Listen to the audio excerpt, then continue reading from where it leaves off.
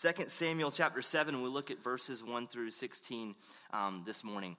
From each of us, we might have sacred places. Maybe some of you have places that you love to go because they bring back certain memories in your life. I'm a pretty sentimental guy, so myself, I love walking around on the Little Washington waterfront because that's where I proposed to my wife. I love being in downtown Wake Forest. My wife and I got married in a little gazebo of a park right there in downtown Wake Forest. So I love that area. And so for me, it's sort of a sacred place to walk along those streets and remember those times with my wife. Perhaps you have a sacred place like that. Perhaps it's maybe your old childhood neighborhood or your childhood home, and maybe for some of you it's a sporting team, and you love the sacred place for you to go is that stadium or wherever that event is held. And so for many of us, we have that. Some of us, maybe it's even a church. Maybe a church is seen as a sacred place. Maybe the institution even of a church is a sacred place for you. However, what we're going to see in 2 Samuel chapter 7 is that God isn't so much focused on a place. Places can be sacred for us. However, God doesn't need a place to relate to us. And that's one of the things that separates Christianity from really other religions. For Muslims, the sacred place that they look to is Mecca. For Buddhists, it's the Bodh Gaya. For Mormons, it's the Salt Lake Temple. For Roman Catholics, it's the Vatican. For the Jews, it's Jerusalem. And Christians, we certainly have places that we can visit. We can take trips to Israel where Jesus walked. We can see the River Jordan. Perhaps we can see where Jesus was perhaps close to where he died, or maybe we even see where he was buried and resurrected. But for the Christian, these are just places, because Christianity isn't based on a place but a person, because we don't worship a God that is somehow mystically connected to a temple, a statue, or a city. We don't worship a God who is dead. We worship the only true and living God. And this is why Christianity isn't based on a place but a person, and obviously that person is Jesus. Now, this is good news when we think about Christmas. In order to celebrate Christmas, we don't have to all gather and visit a specific place to get closer to God. We don't have to travel to Jerusalem. We don't have to travel to Bethlehem. Yes, we might go to church services, but the reality is we are always celebrating and worshiping Christ as we are living our lives through this season and really all seasons. And so my hope is that this passage in 2 Samuel 7, I want this passage of scripture this morning to lead us into that understanding of worship, that God is always with us. 2 Samuel 7 is really the unfolding of the Christmas story, believe it or not. It shows us how God is going to set up his kingdom here on earth through not a place, but a person. But here's the beauty of this message. Now, we have the temptation to read things like 1st and 2nd Samuel that are historical narratives and only read them as historical. Or maybe perhaps we read them only as theological. But what I want to show you this morning, there's an incredible beauty in this passage, because not only is it historical and theological, but it's highly practical. And I would argue that in many ways it's very devotional in nature as you understand the implications of it. And so whether you know this or not, but to understand the birth of Christ, you actually have to understand in some way the life of David. Throughout Scripture, there are three significant facts that continually show up around the birth of Christ. One, that Christ is going to come from the seed of a woman. We see that in Genesis chapter 3, that the promise of this Redeemer is going to come from the seed of a woman. Then you see later on that he's going to come from the offspring of Abraham. And then also we see that he's going to come from the lineage of David. Both the New Testament and the Old Testament have constant reminders of these three things. But the idea that Jesus comes from the lineage of David is first described in 2 Samuel chapter 7. At this point in 2 Samuel 7, this is David's life. His life is finally at peace. God had brought him from being a shepherd boy to a king. Saul was no longer king. David was. All of their enemies have now left them alone. The Ark of the Covenant that has been taken away from the Israelites has now returned. All is seemingly well with the world. David was brought from this point of being low to being the greatest king in Israel's history. And in 2 Samuel 7, we find him sitting in his palace, and he's reflecting on the goodness of God. He's reflecting on the goodness of God, and now David wants to sort of give an offering up to the Lord. And that's what we see in 2 Samuel 7, starting in verse 1.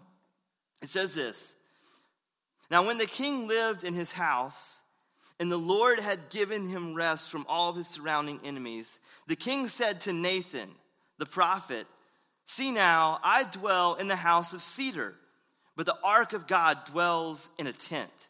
And Nathan said to the king, 'Go do all that is in your heart, for the Lord is with you.'" So I want you to imagine David here.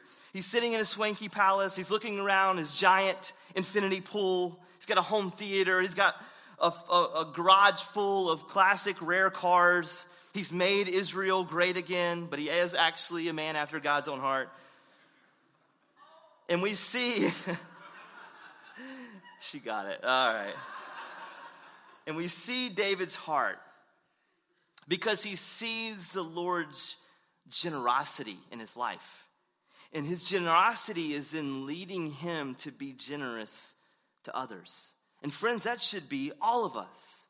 So David wants to build this house for the Lord. This is what other nations did for their gods. Other nations would build a temple or a shrine to their God. Think about the ancient pyramids. You see a person who's held in honor. And so what do they do to honor this person's life? Is they build this magnificent structure to say, hey, this person mattered to this world.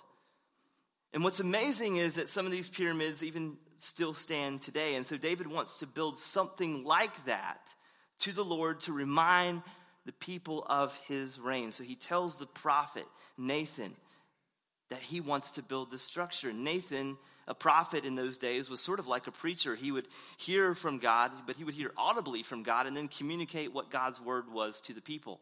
And we can tell that Nathan really is a preacher because what happens is a rich guy, David, comes to the preacher and says, I want to build a big building for the kingdom of God. And we know he's a preacher because he says, great, that is all that is in your heart, the Lord is with you. I love that.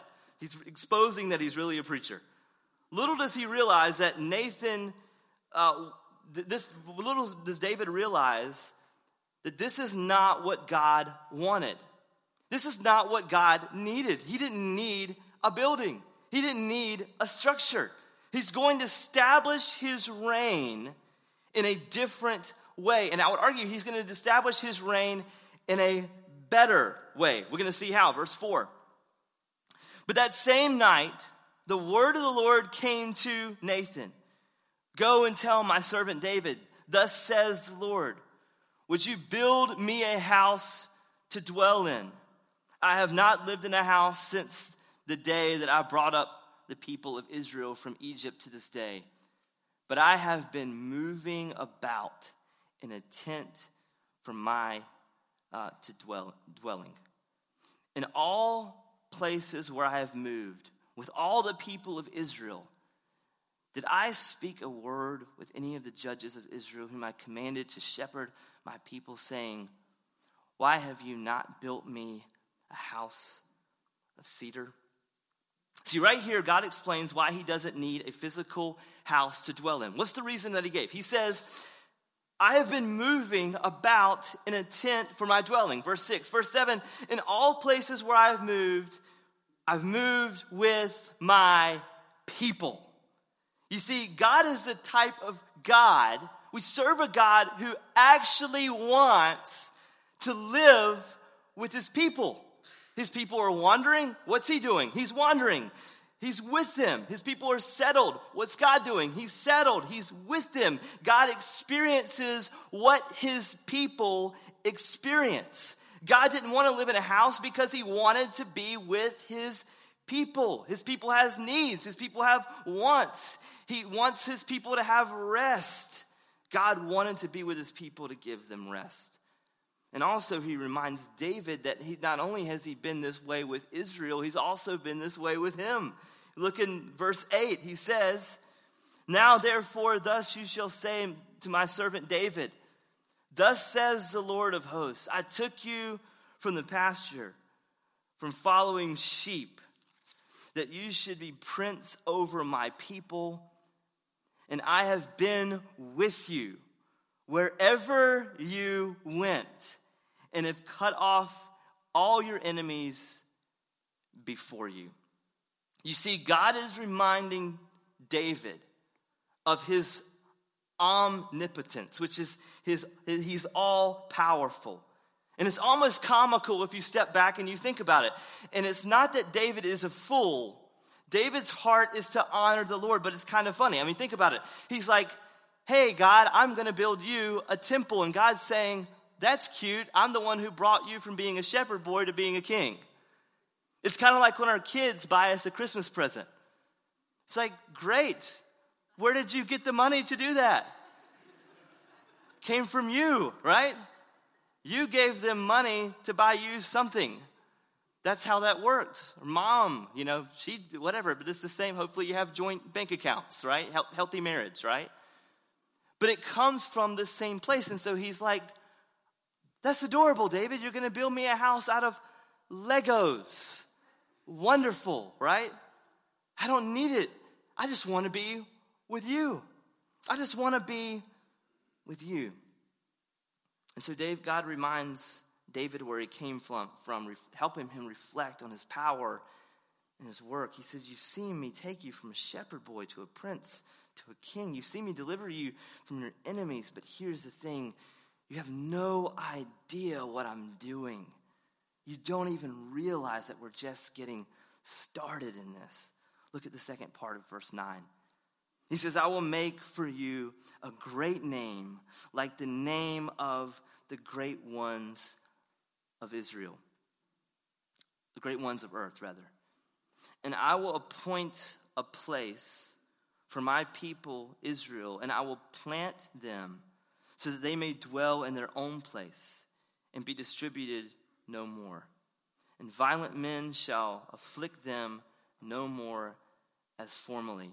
From the time that I appointed judges over my people Israel, and I will give you rest from all of your enemies. Moreover, the Lord declares to you that the Lord will make you a house." Now, here's what's incredible about all this. First of all, David's understanding of a dynasty is building a physical house for the Lord, but the Lord is saying that his plans are so much more. And secondly, there's nothing here that is conditional. He's not saying that once Israel does this and then you do this, it's going to happen. He says it's going to happen. I'm going to establish this. And now, as he explains this is really, verses 12 through 16, is the story of Christmas. Look in verse 12. "When your days are fulfilled and you lie down with your fathers," in other words, when you die, "I will raise up your offspring after you, who shall come from your body, and I will establish his kingdom. And he shall build a house for my name, and I will establish the throne of his kingdom forever. And I will be to him like a father, who shall be a son to me. When he commits iniquity, I will discipline him with the rod of men, with the stripes of the sons of men. But my steadfast love will not depart from him, as I took it from Saul, whom I put away from before you. And your house and your kingdom shall be made sure forever before me. Your throne shall be established forever." Now, if you read these verses, it could seem a bit confusing. It seems like he could be talking about Christ, but the problem is, he says, when he commits iniquity, I shall discipline him. So clearly, he's not exactly talking about Christ, But in a way, he is, and I'll explain to you in just a moment. Immediately, he's talking about someone else, because obviously, committing iniquity that would exclude Christ because Christ was perfect. So who could God be talking about? Well, to understand this, we have to know that there are two types of prophecies that are happening. One is that will be a near fulfillment, and another one will be a far fulfillment. In the near fulfillment, God is referring to David's immediate offspring. Who is David's immediate offspring? His name's Solomon. You know the story of Solomon. It begins really with David's sin in 2 Samuel 11 when he sins with Bathsheba. But that actually births Solomon. Not Michal, his wife. It wouldn't be her. We saw it last week, the reasons why. But now it's going to be Solomon's coming from David and Bathsheba. And from Solomon, we understand that Solomon was one of the wealthiest, wisest men in all of Scripture. David has no idea how this is all going to unfold. He doesn't know that he's even going to meet Bathsheba at this point. So he knows that there's going to be some near fulfillment that he's going to continue David's lineage. But there's not only just a near fulfillment, but there's also a far fulfillment. And this is where God is referring to Jesus. And here's how we know that. Because in verse 13, he says, "He shall build a house for my name, and I will establish the throne of his kingdom." How long? Forever. Then verse 16, "And your house and your kingdom shall be made forever before me. Your throne shall be established forever." 3 times this word forever is mentioned in this section. So how could it be possible based on verse 12 that he's going to do that? Because what's verse 12? He tells David, you're going to lie down with your fathers. You're going to die. So how is it that he's going to die, but he's going to establish his kingdom forever? Well, clearly there's a near fulfillment. That's in Solomon. He's like, but your name's going to live on. But the problem with Solomon is that he's also a sinner. You see it in verse 14. He's like, when he sins, I'm going to discipline him. So the kingdom, how can it be sure in the hands of a sinner? If you know anything about Solomon's morality, it's surely that it cannot be secure under his rule. You think David had problems. You look at the life of Solomon. Solomon had 700 wives and 300 concubines. He had 99 problems, and women were all of them. In fact, Solomon was known to marry women outside the tribe of Israel who worshipped pagan gods. And what happened is, as Solomon would marry these women, he would also worship their gods. But here's what I want you to see. Even in the midst of all of that, God still says to Solomon, I'm going to establish your throne forever. He tells David, I'm going to establish your throne forever. And here's what I want to show you. I want to show you what God says to Solomon when he worships the God of one of his wives. 1 Kings 11, verse 9. He says, "And the Lord was angry with Solomon because his heart had turned away from the Lord, the God of Israel, who had appeared to him twice, and had commanded him concerning this thing that he should not go after other gods. But he did not keep what the Lord commanded. Therefore, the Lord said to Solomon, since this has been your practice, and you have not kept my covenant and my statutes that I have commanded you, I will surely tear the kingdom from you, and I will give it to your servant." Verse 12. "Yet for the sake of David your father, I will not do it in your days, but I will tear it out of the hands of your son. However, I will not tear it away all the kingdom, but I will give one tribe to your son for the sake of David my servant and for the sake of Jerusalem that I have chosen." Now, what we see in this is that as long as the descendants of David are rebellious and disobedient, the promise of David's kingdom cannot be established. In fact, this idea is constantly repeated throughout 1st and 2nd Kings, 1st and 2nd Chronicles. For example, 1 Kings 2:4, he says, "If your sons pay close attention to their way, to walk before me in faithfulness with all their heart and with all their soul. You shall not lack a man on the throne of Israel.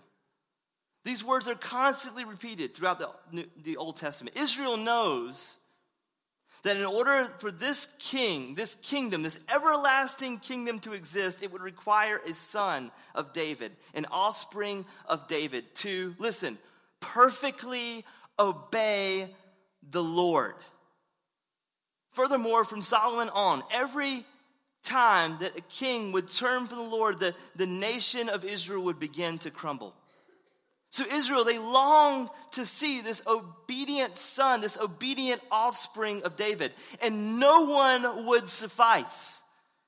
But God promises that there would be an everlasting kingdom from David's offspring.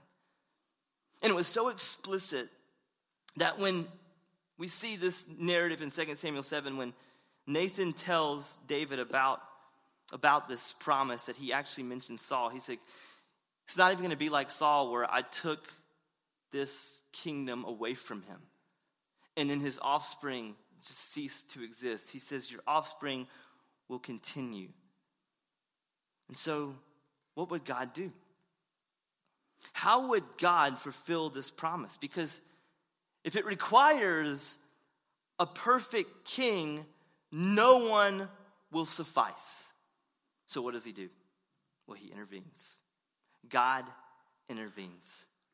And by the way, if he doesn't intervene, this isn't going to happen, because no one is perfect.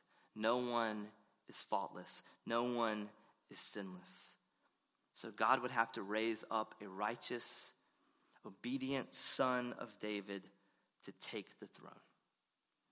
And this is exactly what the prophets Isaiah, Jeremiah, Ezekiel promise. For instance, we see it in Jeremiah 23, verse 5. He says, behold, the days are coming, declares the Lord, when I will rise up for David a righteous branch, and he shall reign as king and deal wisely and execute justice and righteousness in the land. In the days of Judah, in his days, Judah will be saved and Israel will dwell securely. And this is the name by which he is called. The Lord is our righteousness. What does Jeremiah say? He says, it's going to be the Lord.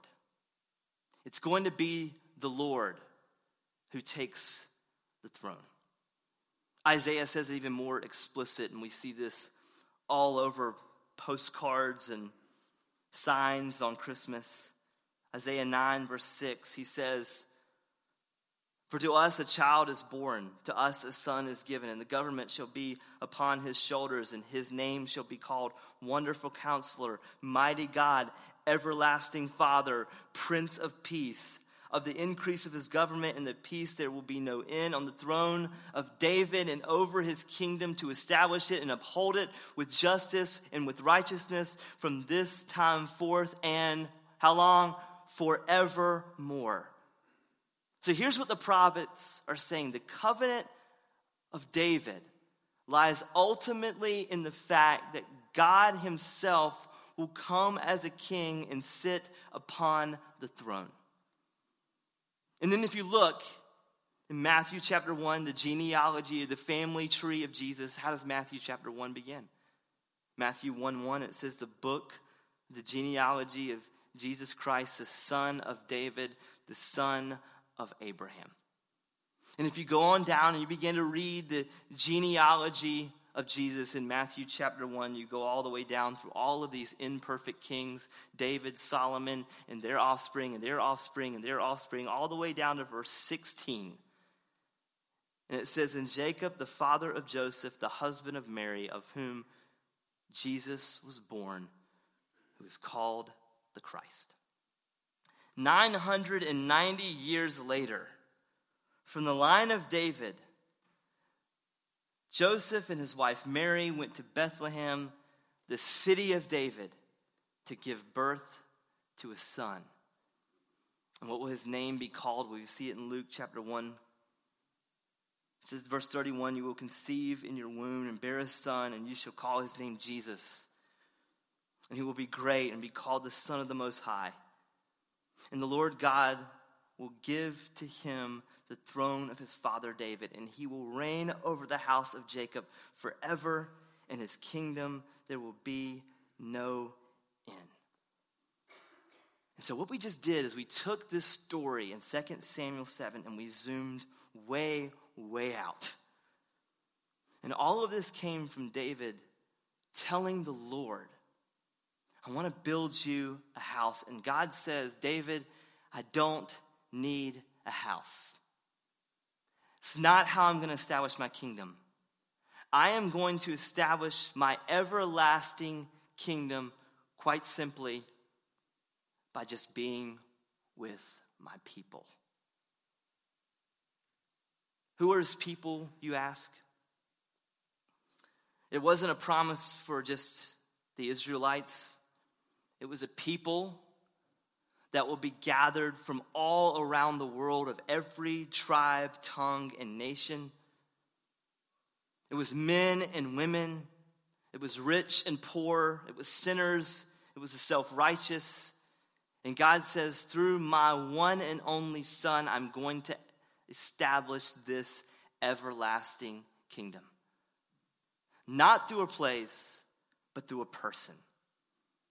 And Ezekiel says that I will be their God, and they will be my people. What does the word Emmanuel mean? God with us. So, believer, what does it mean to you that God wants to be with you this much? He doesn't say, if you want to meet with me, come to my palace. Come to my monument. Come to my city. Make sure you're worthy. Make sure you're wealthy. Make sure you're religious enough to come and see me. No, what does Scripture say? He seeks and saves that which is lost. And because there was no one righteous to take the throne, God sent his Son, the King of the world, to live a perfect and sinless life, to be born perfect, born of a virgin, didn't carry the curse of sin that we all carry, and lived this perfect, sinless life. He lived the life that we should have lived, and he died the death that we were condemned to die. And he rose from the grave, and he conquered the penalty of Satan, sin, and death, the penalty that we all deserve. And he did that because now he sits on the throne. As God said to David, I will establish your kingdom forever. He had no idea. David had no idea that he was talking about birth, perfect sinless life, death on the cross, resurrection from the grave. But that is exactly what God meant.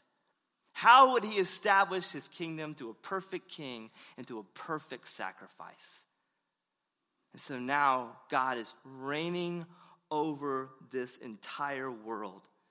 And that even when we die, if we're believers in Christ, we'll have eternal life, and we will live with him, and we will enjoy him forever.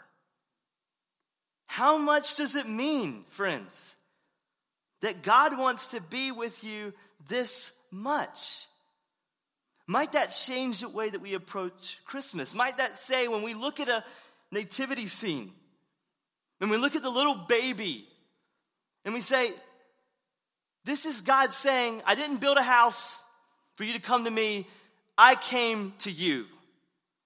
I came to you. When we see a star, he's reminding you, I came to you. I sought you, and I bought you, and I purchased you with my blood. When we hear a song, he's saying, I came to you. Even if it's a trashy rendition of a classic song, it's still, I came to you. Friends, all of this are reminders that everywhere of this simple truth, God with us. He wants to be with you. And sadly, we miss this beautiful, simple truth even this time of year. We find ways to get distracted from this wonderful truth. All the material things that we long for, all the relational things that we long for during Christmas, all the loss, all the heartache that we often see during Christmas. But Jesus says, I've come for you. I've come for you. I'm with you. I want to be with you. And so I want to end this morning by showing you how really all of Scripture ends. And interestingly enough, God's word ends by reminding the churches of his promise to David that God wants to be with you. Revelation 22, verse 16. I, Jesus, have sent my angel to testify to you about these things for the churches. I am the root and the descendant of David, the bright morning star. The Spirit and the bride say, come. Let the one who hears say, come. And let the one who is thirsty come. And let the one who desires to take the water of life without price. Friends, everything that you long for is here because he's already with you. He's already present here, and he just invites you to come. If you're thirsty, come. If you're hungry, come. If you're hurting, come. If you're ashamed, come. If you feel unworthy, he says, come. He says, I want to be with you. That's the whole purpose of this time of year. That's the whole purpose of Christmas. Everything that you long for is found not in a place, but in a person. And that person is Jesus. So may we meet with him this morning.